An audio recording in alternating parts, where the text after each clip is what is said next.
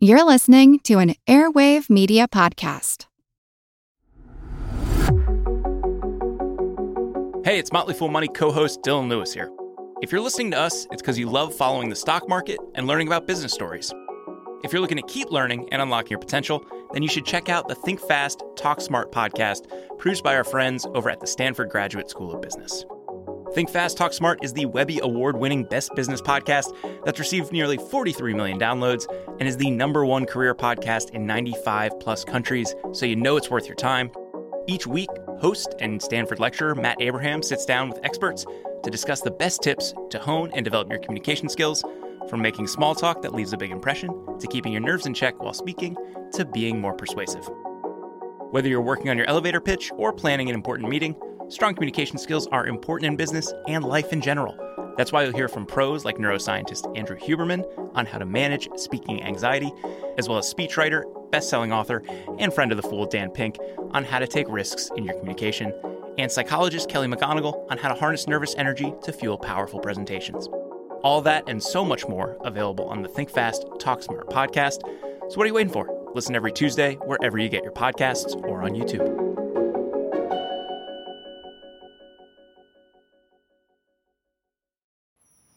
At a time when change is constant and we are pulled in far too many directions, we need a way to stay present to life and to increase our ability to remain calm, think clearly, and maintain our well-being.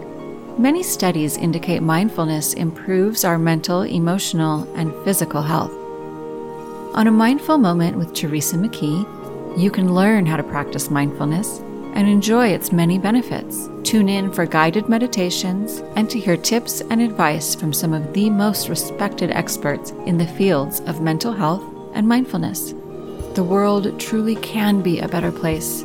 It all starts with a mindful moment.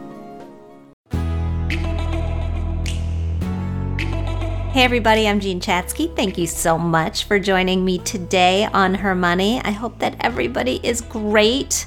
I hope that you're enjoying this spring weather. I love it when I see the pops of pink in my neighborhood. I hope that you are able to get out and enjoy it with so many of us now fully vaccinated. I know it's about time to start getting out and breathing some fresh air with the people that we love, because let's just say it, these last 14 months have been tough. And they have been tough on everyone, but perhaps no one has felt the brunt of COVID's mental load and isolation more than moms of school-age children.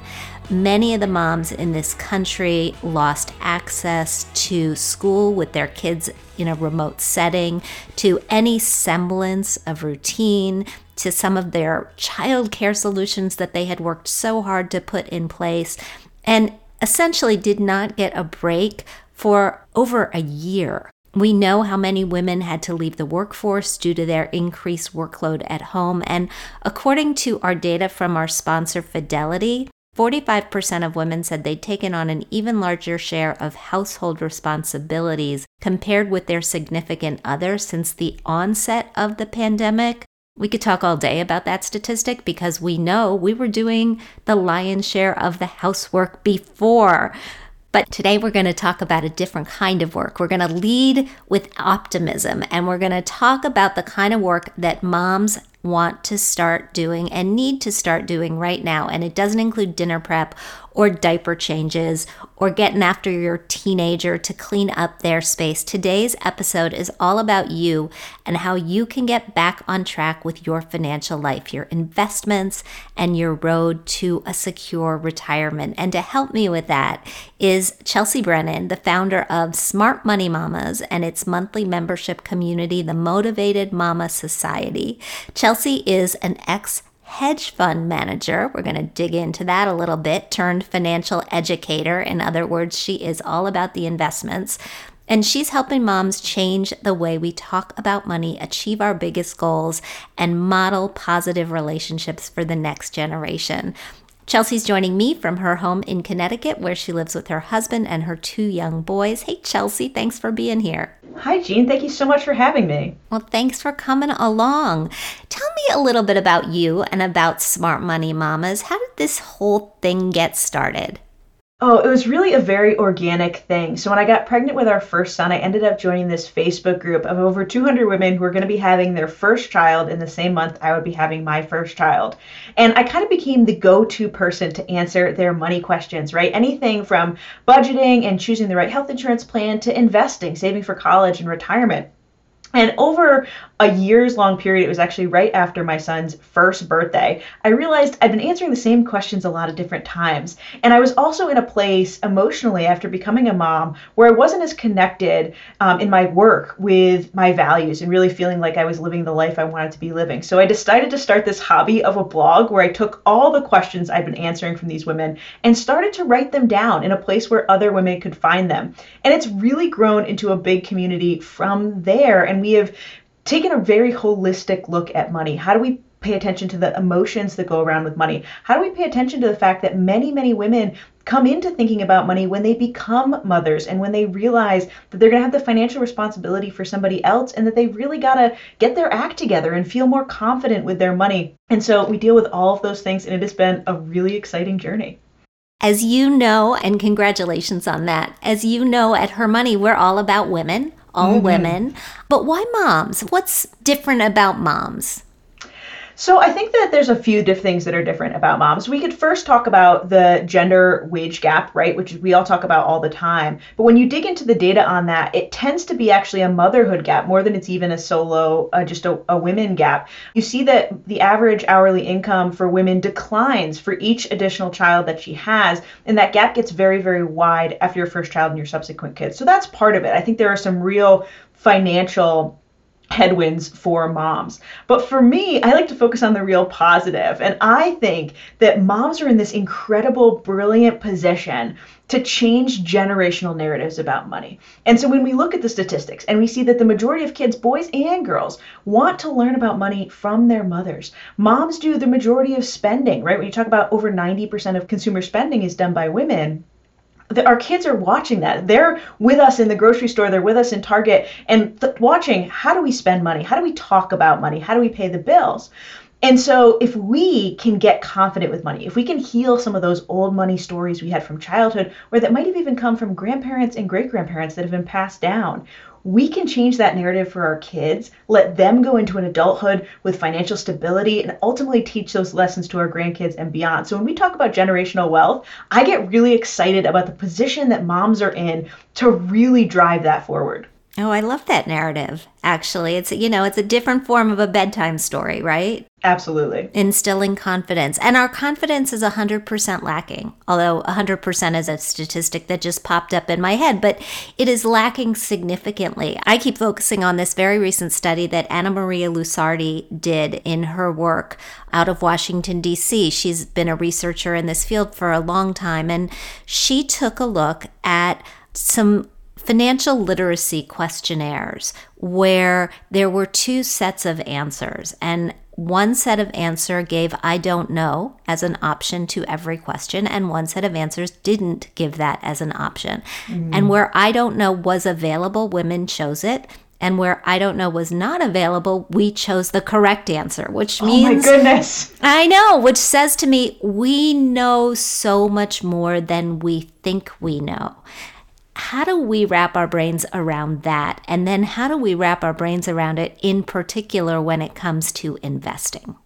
Oh, that's a great question. So one of the things that we do as a practice in the Motivated Mama Society is set up what we call their money smile file. And I don't care if it's a notebook, I don't care if it's a Google Doc, but I want you to write down all the things that you've done well with money. Big or small, right? Did you apply for that promotion? Did you pay off a credit card? Did you pay off part of a credit card? Did you download a new podcasting app? Are you listening to the Her Money show today and you're like investing in time to learn more about your money? Because I want to create a place where you can go back to when you're feeling uncertain, when you're feeling like you don't know, and remind yourself, wait, I do amazing things with my money all the time. And this is also like, there's some, I don't know the statistics off the top of my head, but there's some good neuroscience data around the fact that it's about 9 positive events, we need to offset 1 negative event. And so those negative events get really loud in our heads, especially for women. And so when we talk about something like investing, where maybe we're not as comfortable talking about it, where maybe we had a meeting with a financial advisor who talked down to us, and now we've built this whole negative relationship around it. I want a place where you can go back and really dig into all the little positive things that you do. And also, go ahead. No, I'm just still stuck on that. 9 positive interactions are needed to offset 1 negative interaction.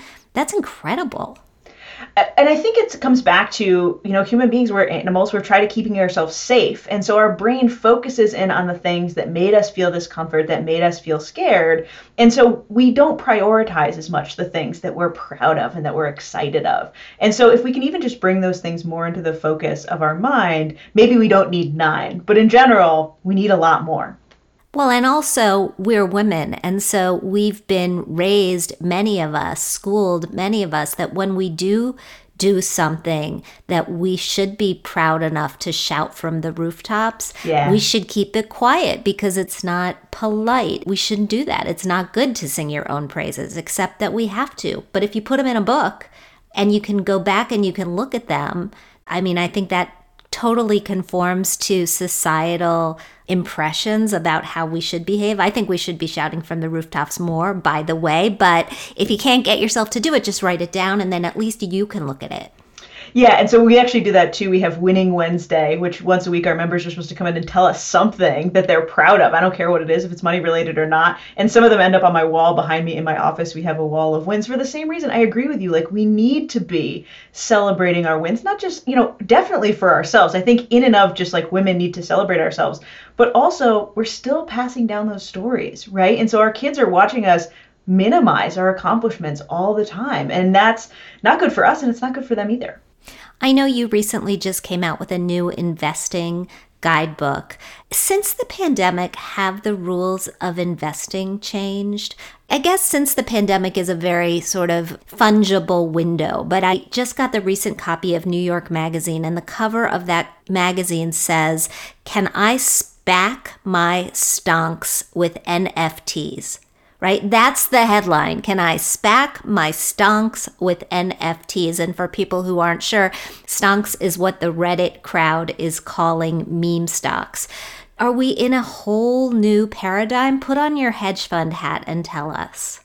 Yeah, so I think there's a few things going on. The first thing that pops up with the pandemic is what we used to think about emergency funds has changed a little bit, right? And especially when there's some big gurus out there for a very long time who said, start with $1,000 and then pay down debt aggressively. And that was enough for a starter emergency fund. And so many people saw job layoffs or pay cuts or benefit cuts that showed them that what they had for emergency funds was not enough. And so when we talk about getting into the game of investing, what we want to do to make sure our financial foundation is secure might be a little bit more upfront work, might be meaning that you have that 6 months or that you even have 12 months if you're someone who is working freelancing and might not have as stable of a income. So those are a little bit different things that's pandemic related. As far as what's going on with meme stocks and everything that GameStop, all these things, I think that it's a signal that there's a percentage of the market that's willing to do things differently just to screw the system, for lack of a better word.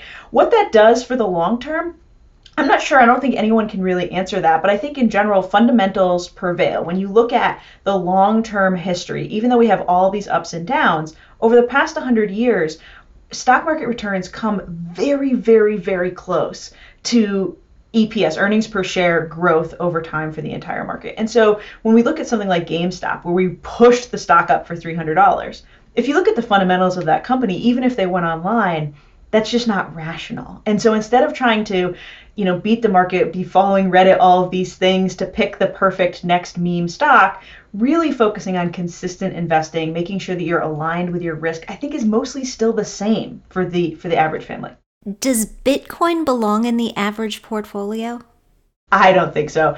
Bitcoin is one of those things that we get asked about all the time. But for me, first of all, it's an unproven asset, right? Despite the fact that it's been around for a long time, it really hasn't come into wide use. And it's an open source product. So which type of Bitcoin, which of these different coins is going to win out, if any of them ever do, is a big risk. The second thing I tell our audience is that it has what we call stroke of the pen risk, which is basically any time that you're worried about a law or a ruling coming into place and completely destroying the market. When we look at how countries are going to be treating this new type of currency, if it does try to come into wider use, that's still very unknown. And, the governments around the world just deciding that we're just going to let this other currency devalue main current currencies is probably pretty unlikely. And then the last part is that at the end of the day, it is a currency. And so we wouldn't tell the average family to do any kind of foreign exchange arbitrage trading in their average portfolio. It's something that's very difficult to do that depends on a million different things, from interest rates around the world to GDP growth and things like pandemic outbreaks and wars and all this type of stuff. And so I'd leave it out of your portfolio. Even if you were considering it as a full type of currency, we wouldn't do foreign exchange trading usually. And so once again, I think it's something that if you want to take a teeny tiny piece of your portfolio and make a risky investment, just remember that this is a very risky asset class. How about the market as a whole right now? When you look at the stock market, and granted, with the Federal Reserve printing a lot of money and with interest rates so low that yields on bonds are unattractive, yields on cash are even more unattractive, there aren't that many other places to go. When you look at the fact that the stock market has gone from its low of around 18,000 last March at the start of the pandemic to, it's not double that now, but boy, oh boy, is it closing in. How do you read that? This is such a hard question, right? Because we are in the longest bull market that we've remembered in recent time, right? All the way back to 2009 to really now. So we're talking now in the 12th year. And on average, a bull market lasts about 7 years. So we're already beyond that point. And so you could look at many, many different metrics. You could look at just basic stock valuations. You could look at cash flow valuations. The market is more expensive for the performance of the companies than it has been in almost ever, right? And that would indicate that at some point we need a rebound, right? We need the market to come back down and kind of settle out. That's how it always works. Trying to time that is almost impossible. And this is where it's hard for new investors. When you're looking at how high the market is, you're worried about that crash, and that crash will come at some point. What I can say is that we have been talking about that crash since 2012, right? And so as much as we've seen this massive growth over the last year, when you go back all the way to 2012, 2013, we were having the same conversations. The market seems overvalued. It's been several years, we're going to have a downturn. And so if you didn't invest then, right, if you said at that point, I'm going to keep my cash out of the market, I'm going to wait for the downturn, you would have been waiting another 6 or 7 years and you would have lost more than doubling your money, tripling your money in that period of time. And so for me, I look at it and it definitely makes me nervous. It's definitely this isn't rational, but to try to time the market is not something I personally ever do. And it's not something I recommend for our audience to do. I think that really sticking to consistency especially for new investors is the best thing that you can do. One of the questions that we get a lot on this show has to do with sort of the medium-term money, the money that you need to buy a house in 3 years or pay for a tuition payment. Or, if you're thinking of using it in that medium to short 3 to 5 year period, what's your advice on where it belongs? So anything under 3 years is super simple, right? Don't invest that money. It's way too much risk. That 3 to 6 year period, we get the same question. It's a tough one because it's long enough technically that you do smooth a little bit of the risk, but not quite as much. When you talk about the average cycle being 7 years, you could hit that point wrong. So then it's a question of what do you need the money for and what's your flexibility? So if you need that money in 5 years, you're saving to buy a house and you really want to be able to buy that house in year 5. It is super important to you. You would feel very, very sick to your stomach if you watched it crash 25%, right? If that is who you are, I would keep it in a high yield savings account or something like that, even though the return isn't that great, because that is where your personal risk tolerance and how you plan to use that money is. Now, if you want to buy or build a house in 5 years, but you don't really care if it's 5 years or 6 years or 7 years, and in year 5 you saw a stock market decline and you could say, okay, I'm just going to wait a little while for this to recover, and that's okay with you, then investing it is fine. I'd still make sure you're watching your asset allocation. I wouldn't put it in 90% stocks because you want some more stability. I'd up your bond allocation. But you have to know that that end line is a little bit flexible, because you don't want to be in a position where you need that money and it's a fixed hard stop and you're going to have to sell at a loss. That's not a risk we want to take. Hey everybody, it's Jean. If you want to continue unlocking your potential, then you should also check out Think Fast, Talk Smart, produced by our friends at Stanford Graduate School of Business. Think Fast, Talk Smart is the Webby Award-winning Best Business podcast that received nearly 50 million downloads. It's the #1 career podcast in 95 countries, so you know it's worth your time. Each week, host and Stanford lecturer Matt Abraham sits down with experts to discuss the best tips to hone and develop your communication skills, from making small talk that leaves a big impression to keeping your nerves in check while speaking to being more persuasive. Whether you're working on your elevator pitch or planning an important meeting, strong communication skills are critical to business. All that and so much more is available on Think Fast, Talk Smart. Listen every Tuesday wherever you get your podcasts or on YouTube. Hey, you guys, it's Jean. I want to tell you about another podcast I think you'll love because I love it. Freakonomics Radio. Every week, host and best-selling author Stephen Dubner dives into the hidden side of business and economics and so much more. He interviews CEOs, historians, even Nobel laureates to explore all kinds of topics, like whether AI has a sense of humor and whether 2 CEOs are better than one. If you are curious like me and just looking to better understand the world around you, you will find it on Freakonomics Radio. Listen wherever you get your podcasts. And we are back with Chelsea Brennan. Okay, Chelsea, let's talk about some tools that you offer moms and some tactical exercises that you go through with your community on a regular basis. You help moms change the way we talk about money. How? Absolutely. So one of the things that we really focus on in the Motivated Mama Society and across Smart Money Mamas is what I call the money hierarchy of needs. And so we take Maslow's and we literally made each step, 5 steps of Maslow's, a money goal and a money milestone. And the reason is so many women, myself included, they love self-development. They love trying to figure out how to be the best version of themselves and have less stress and all these things. But for far too long, I think that has been separated from money, right? That we've thought that personal development has nothing to do with money, that money makes you more selfish, money makes you evil, whatever narrative you want to go with that. But to me, as someone who loves both of these things and both of these areas of study, I think they're intricately related. So the bottom of Maslow's hierarchy is physiological needs, right? Food, water, housing. We need money in our society to have those things. The second level is safety and security. So I think about that as, do you have an emergency fund? Are you not living paycheck to paycheck? Do you have the proper insurance that you need to keep your family and your wealth safe? If you can't cover those 2 bottom bases, and so we have women that come into our society all the time that are in this space. They love personal development. They read all the books. They're huge Brene Brown fans, and they just can't seem to get themselves calm. They're so stressed out. But when we talk to them, it turns out that they're in debt and that they live paycheck to paycheck.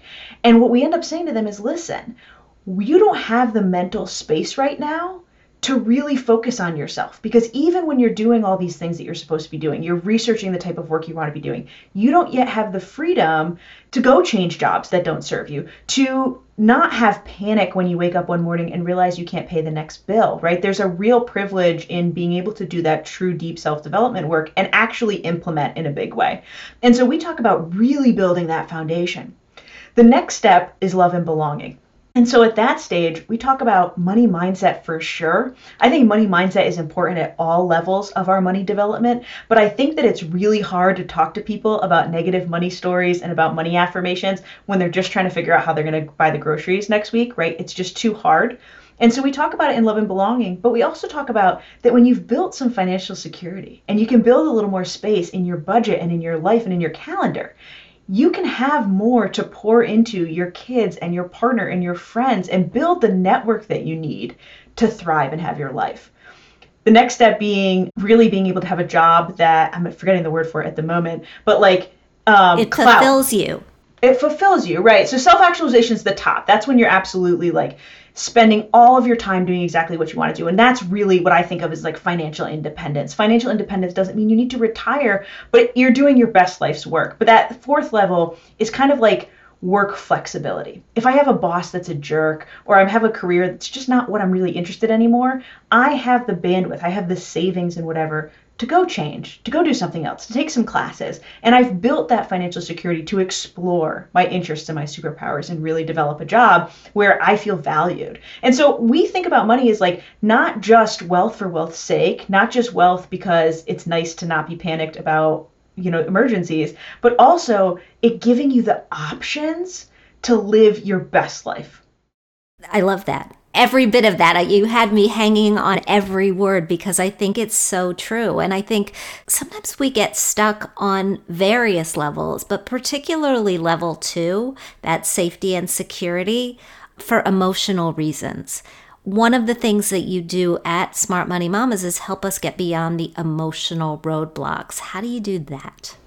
Yeah, so for that, we talk first about getting comfortable with the idea that emotions are related to money, that this is going to be a part that we're going to have to do some hard work. It's going to feel a little bit like therapy, but we promise it'll get easier. We do that.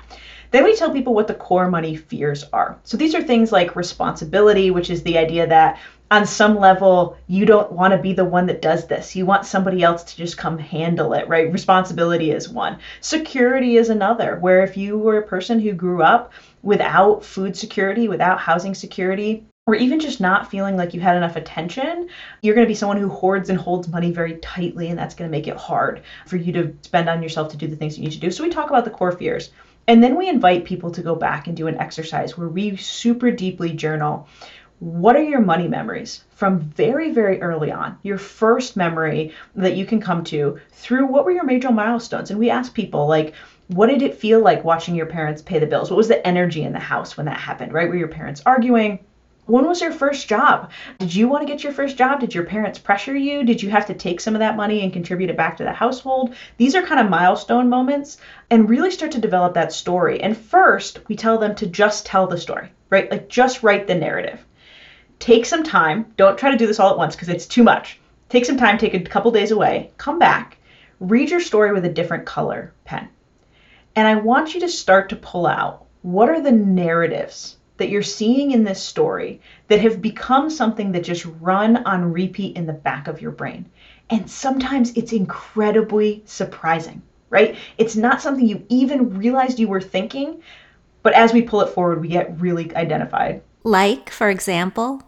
Sure. So I can tell you one of my core money stories that we talk about all the time. The first thing I remember very much wanting to save for was a Game Boy. It was purple. It was like a translucent color. I wanted this Game Boy more than anything. So I spent months saving up for it. I was like 8 or 9 years old. We went to GameStop, actually, to buy the thing. And I'm with my dad. And I'm someone who's a natural saver, just in general.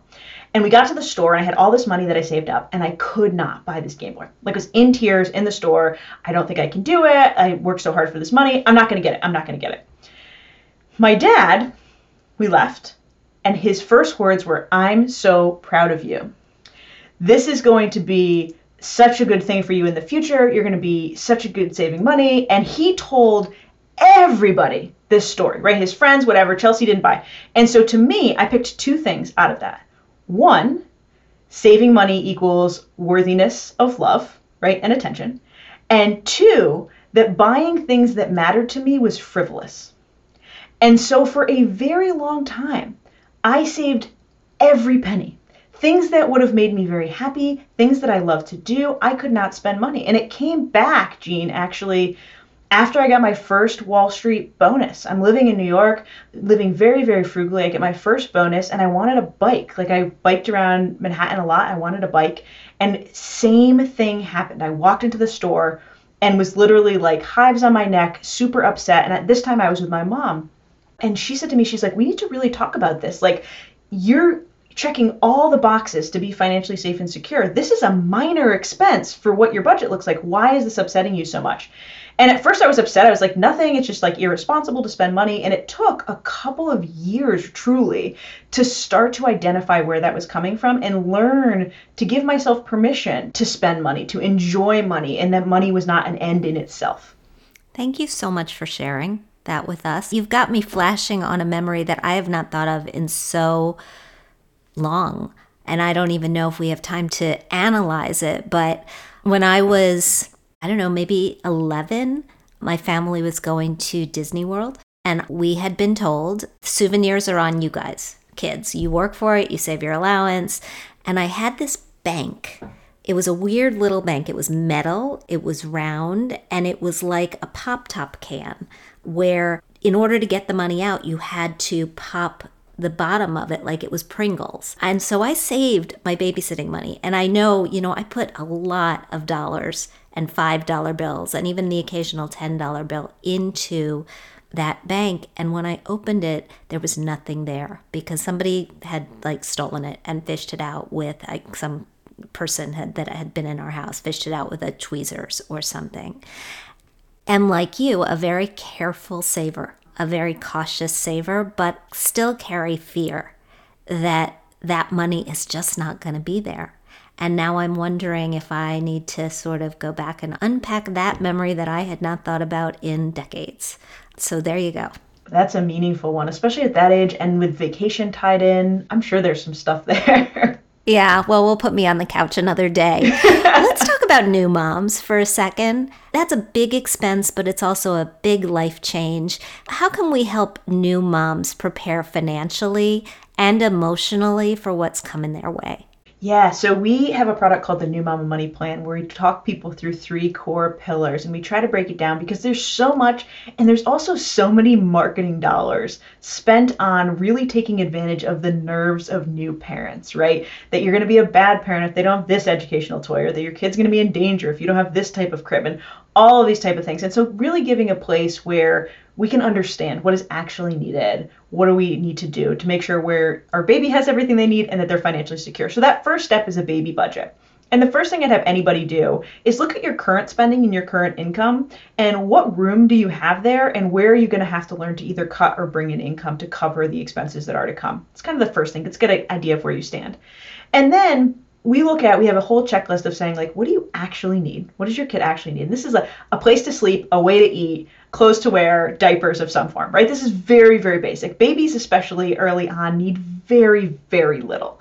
And you can get other stuff. It's fun and it's cute, but let's prioritize first. So we have that nice to have column, which are things that are just a little more fun if you have the budget space for it. And then we actually have a whole list of things just don't do that. Just let that go. You don't need that. And to kind of help you build a budget, and we focus on, take some time, use our checklist, use somebody else's checklist to really plan out what you're going to need for that whole first year. And I think the reason that I like that is, one, it lets you start to prepare ahead of time. Instead of, if you have a certain amount set aside for your baby, instead of spending it all on, newborn stuff, and then realizing that as your kid starts crawling, they're going to need different things, lets you know that you have to save for it. But then the second part is seeing that there are things that get marketed to you or that pop across that you think are really important. But when you lay it out in a year, you're like, oh my God, my kid's only going to use that for 3 weeks. I'm not bringing that clutter into my house. And it lets you make that choice of what's it worth to really bring into your house and let you start to budget for it. This includes too things like health insurance costs and delivery costs. The average delivery in the US is around $5,000. It's a lot of money for an average American family. And so figuring out what that's going to cost. And so we have checklists in there of the type of questions to ask your doctor and your hospital and your insurance provider to get a range. Depending on the type of delivery you have, any complications, there's a very, very wide range, which means that mostly doctors and hospitals are reticent to give you any kind of indication. But there are good questions to ask, specifically with your insurance company. What are deductibles? What are max out-of-pocket specifically for maternity and delivery costs? Some insurances have maxes that are related specifically to delivery. And then asking your hospital, okay, what's the average C-section? What's the average vaginal delivery? And let them know very clearly, I know that this isn't a fixed number, but just give me an idea, right? And you can start to ask those questions and really just give yourself as much clarity as possible with what those numbers are, because I think that there ends up being a lot of fear, and we blow the number up in our head of like, oh my God, we're going to need $30,000. We're going to need, and that might be the case depending on the type of delivery that you end up having, the type of insurance that you have. But instead of just creating this kind of demon in your head, get some real numbers on paper. I totally agree. And I would say the same thing if you're adopting. You know, figure out what those costs are, get honest about the numbers, because sometimes we don't like to look at the numbers, but the numbers are actually a lot less scary than we thought that they were going to be. Chelsea, I could talk to you all day. We are definitely going to have you back because there's many more things to dig into in the world of motherhood. But as we wrap this up, your top 3 pieces of advice for moms, and try to give me one for moms at 3 different stages, maybe starting, middle of the road, and as your kids are flown or flying. Ooh, good question. I gotta think for a second what my 3 tips are gonna be. So for the new mom, whether you're pregnant, whether you just had a baby, know that there are a lot of changes happening and everything feels like the decision needs to be made right now. The best piece of advice I got as a new mom that was really about parenting, but can really tie into money too, is don't make any major life decisions the first 6 months after your baby is born. Like, our brains just aren't quite working right. Like, if your kid doesn't start their 529 until they're 7 months old, like, they're great. They're still way ahead of the game. Like, don't put too much pressure on yourself. And remember that too, have a way to gut check yourself on spending, because often, because we're nervous, we are more likely to overspend. We actually see that with adoptive parents a lot. You buy all kinds of stuff to kind of relive that experience and then end up feeling stressed. So have somebody to check you, whether it's a friend or a spouse, to say like, okay, if I'm buying anything over $50, like, I'm going to text you first. Just have a way to check. The second thing is that don't put your whole life and career on hold. Sometimes we hear this narrative, if your kid's that 5-6 age group, where women say like, well, I'll wait for that big promotion or that big job change or go back to school until my kids are more able to do things on their own, until they're 15, 16, until they move out. But that's years. And your kids deserve to see a mom who like thrives in her superpower, that like lives her best life, that builds wealth, that demands her worth. That's such a positive experience for them and such a good thing for you. It makes you come back to be a mom with just this amazing energy. And so don't put your life on hold. Don't wait to save for retirement. Don't wait to go for that promotion until your kids are older. They're going to love seeing you be happy. And then for those people whose kids are grown and flown, I know we're thinking really clearly at this point about retirement. We're looking at those numbers. Some people get a little bit worried they haven't saved enough. But this is another moment, right? This is another, phoenix rising from the ashes moment where you now have way more time for yourself in your life. And so give yourself a few, weeks, months to think about, what do you want to do differently? Do you want to make a big change? Do you want to move? And then break down those big, beautiful dream goals into smaller steps. What are the first things that you're going to have to do? Really use that titration, which is saying like, what's the micro step? Like, okay, I want to live on a lake. Let's Google, lake houses and just look at the pictures and get an idea, right? Very, very small steps. But, let yourself reimagine what your life is going to be like and what your financial life is going to be like now that, you and your partner, if you have one, are kind of on your own again. Chelsea Brennan from Smart Money Mamas. You are so smart. You're just so smart. It's a perfectly named site and community. Thank you so much for being with us today, and happy Mom's Day. Thank you so much for having me. We'll be right back with Catherine and your mailbag.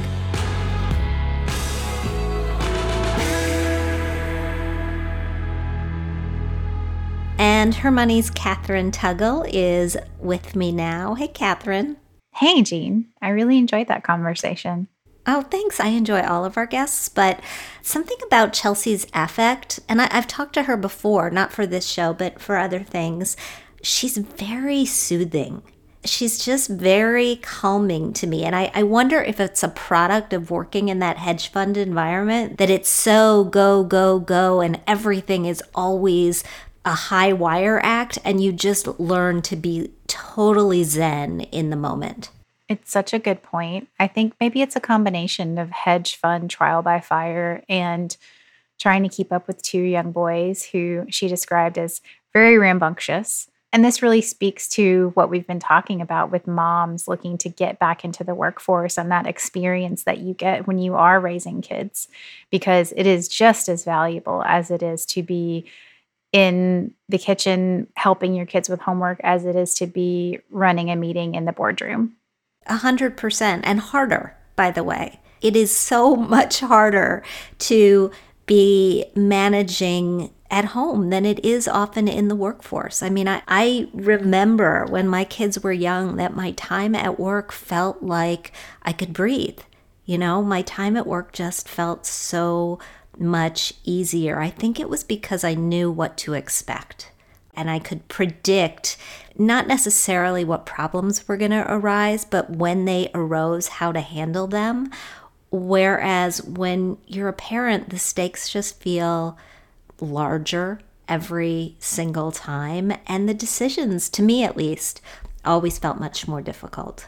I think that word predict is so important because I think that is what made this last year so impossible for so many moms, is that there was no way to predict how your kid was going to react to remote school. There was no way to predict if you were going to have to be on a Zoom meeting at the same time a jar of mayonnaise broke, right? Like, it was just all elements of predictability were stripped from this last year, which would drive me crazy if I were a mom.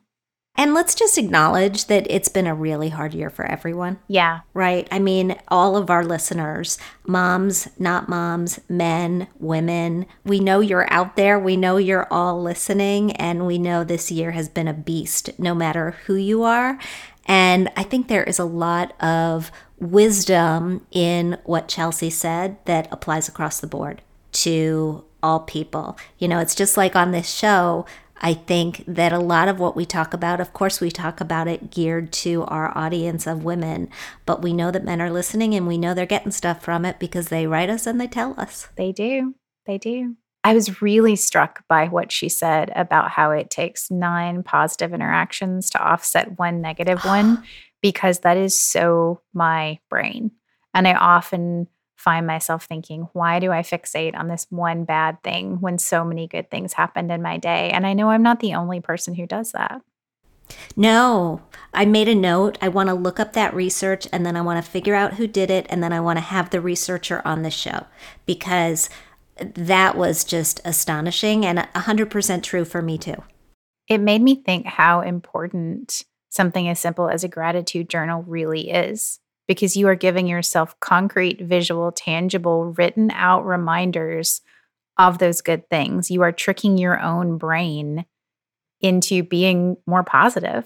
Yeah, and sometimes that's what we need to do, is to just trick our brain into believing the true story that happens to be true, but we just don't believe it because we have so much evidence to the contrary. Exactly. Anyway, thank you for teeing up that conversation, and let's dig into some questions. Absolutely. Speaking of our male listeners that you just mentioned, our first note comes to us from Jeff. He writes, "Hi, Jean. Thanks for all your help over the years. I'm in the middle of trying to figure out how to pay for my son's upcoming college tuition. The calculated family contribution is a crazy amount that we simply cannot afford. He's an exceptional student, and we expected more merit and scholarships than he received. What's the best way to attack this as far as applying for loans? The federal student loan is nowhere near enough, under $5,000. Should we work with a bank, or are there better options you can suggest? He's the oldest of 3, so there are many more tuitions to come. Thank you." Thank you so much for writing, Jeff. Yep, we're happy that you're out there, and we're happy that all of our male listeners are out there. This is such a common conversation, particularly at this time of year. So a couple of things. The first is I would take a look at all of the schools that he was accepted to. Not to say that he should go somewhere else, but you may have a card that you can play with the school that he has chosen to go to. If another school in a similar category, of a similar rank, offered him more in the way of financial aid, you should pick up the phone and talk to the financial aid department at his school of choice about the fact that you were expecting more, and see if you can get them to engage in some sort of a negotiation. It happens all the time. Families are reluctant to do it because they've heard that schools don't like to quote unquote negotiate. But particularly in this year with financial situations from families changing so frequently, you may be able to get more in the way of scholarships and grants and merit aid that doesn't have to be repaid than you thought. Then, as far as borrowing the rest of the money, there are a couple of choices. You can look into the world of PLUS loans, which will allow you to borrow up to the cost of attendance. PLUS loans are loans that are made to parents, but there's an origination fee of slightly over 4% for those loans. You can also look into the private loan market, and private loans are credit-based loans. So assuming you've got good credit, you can absolutely shop around for those loans. There are different lenders with different programs. Some will offer you loans where you co-sign for your student. Some will offer you programs where you can get released as a co-signer after your child has been in the workforce for a few additional years. But I would encourage you to really survey the landscape there. There are a lot of banks in this marketplace. Her Money has done some work with Citizens Bank, for example. But there are also some fintech companies like SoFi and Earnest and others. And you just want to go to a website like a magnifymoney.com or a bankrate.com where you can get a sense of what the deals are that are being offered at that point in time. The third piece of advice that I want to give you, and I want to give it to you because of the additional tuitions that you have coming down the pike, is that if this time you didn't apply to a very wide range of schools, you may want to change that approach next time. What we learned from our discussion with Ron Lieber, who was a guest on the show a few weeks back, is that when you apply to a wide range of schools that include a number of schools that really want to have your child because of your child's academic achievement, then you are likely to get more in financial aid. This year in the college market was a little bit of an anomaly because they weren't requiring test scores. The number of applications was just off the reservation, and for that reason, you may have received less than you thought, even if you did follow that approach. But I just encourage you to make sure that there are at least a couple of schools on your next couple of kids' lists that you think would be so lucky to have them and that will maybe step up with truly significant aid packages. Lots of luck with all of that, and please let me know if you have other questions.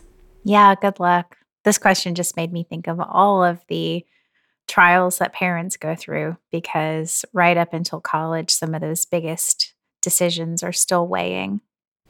Yeah. Right up until college, right up through college, right up through graduate school. I don't think it ends. I'm thinking about my mother, who right now is being visited by my stepdad's 3 boys, who all have swooped in because their dad was having some health issues. And, as much as we feel like we parent our parents when they get to a certain age, they are absolutely 100% still parenting us. 100%. Every day.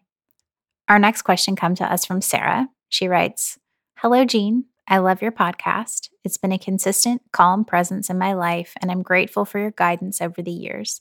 I have a lot of questions I could ask you, but I'll focus on one for now. My husband, 35 years old, is a public school teacher, and I, 33 years old, have worked in nonprofits for 10 plus years. He has 2 403Bs, one from a district he used to work in, and one with his current school district. I have a Roth IRA I started on my own and a simple IRA from a previous employer. Can you tell me about best practices with retirement accounts from previous employers? Is it best to leave them be or combine them? If he combines his 403Bs and I combine my IRAs, will we accrue penalties or fees? What's the process? In the future, what should we keep in mind with regard to retirement accounts when we switch employers? A friend said that you get a 60 to 90 day window after leaving a job to combine 403Bs. Is that true? Thank you so much. Hey, Sarah, thanks so much for the question. And thanks to you and your husband for what you do in your workaday lives. Teaching public school is just such a gift. And I think working in nonprofits, although I'm not sure what you do specifically, is very much the same. So thank you for all of that.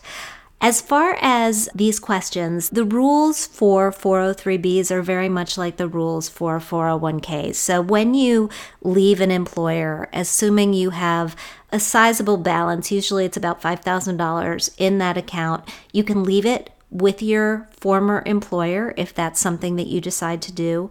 You can roll it into a rollover IRA or into a new employer's plan, or you can withdraw it.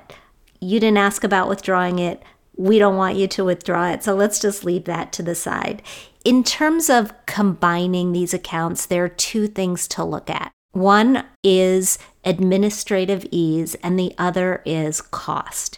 When we change jobs a lot, and the average adult will have 12 different jobs over a career, if we leave a retirement account behind at every single job and they are with different institutions, it is really, really difficult to keep track of how your money is invested, whether you're appropriately diversified. You lose track of accounts.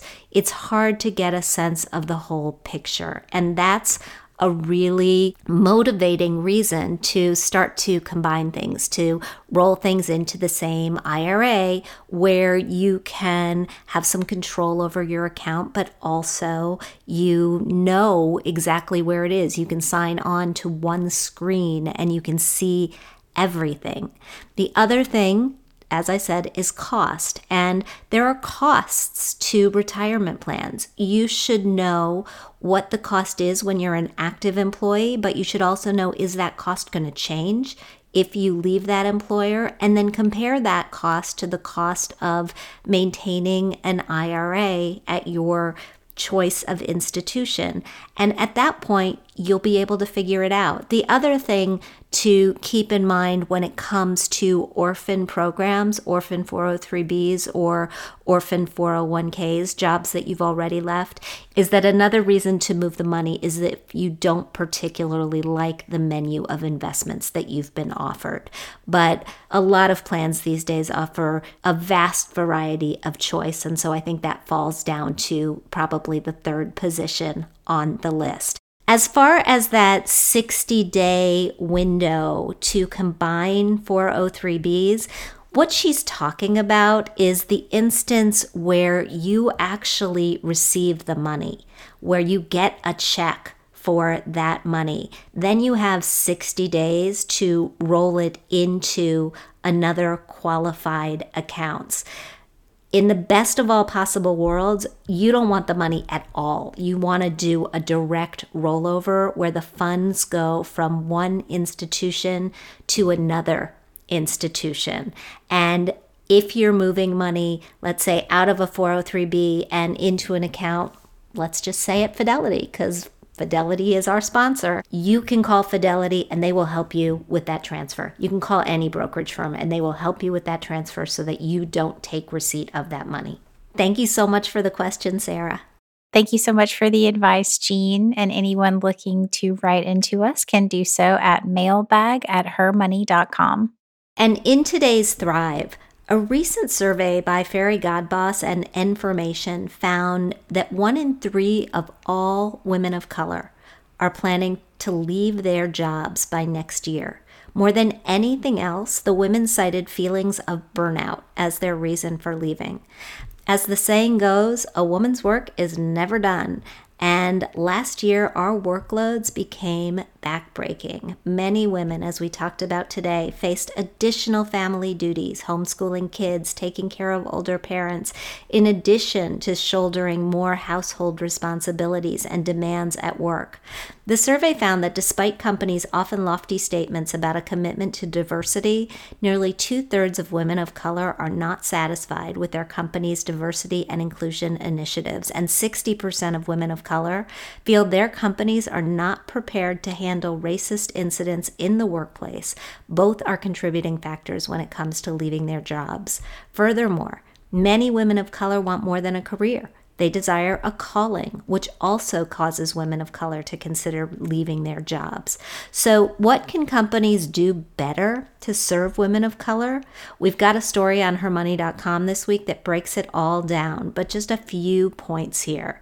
If companies want to retain the women of color they employ, it's time to get serious about diversity and inclusion initiatives, which means moving beyond lip service.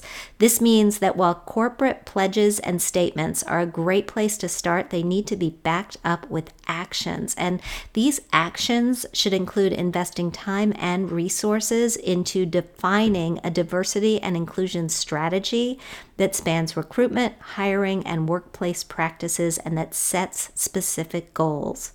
Ra Goddess, who is co-founder of Information, told hermoney.com that seeing women of color in positions of leadership is critical in attracting women to your organization, and it's the clearest way for a company to showcase its commitment to diversity. She also told us that there has to be honest dialogue about where the gaps are in knowledge, mindset, and behavior so that they can be addressed. And women of color need to feel safe to talk about the challenges they face and safe to say they need a break without it being detrimental to their careers. They also need to feel supported in their goals and aspirations. Simply put, women of color want credit where it's due, and we are encouraging all of our listeners to ask your employer for what you need and to be an ally and advocate wherever possible.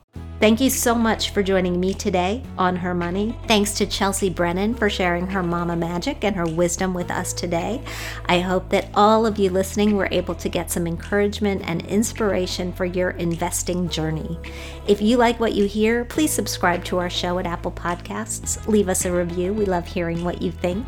We'd like to thank our sponsor, Fidelity. We record this podcast out of CDM Sound Studios. Our music is provided by Video Helper, and our show comes to you through Megaphone. Thank you so much for joining us, and we'll talk soon.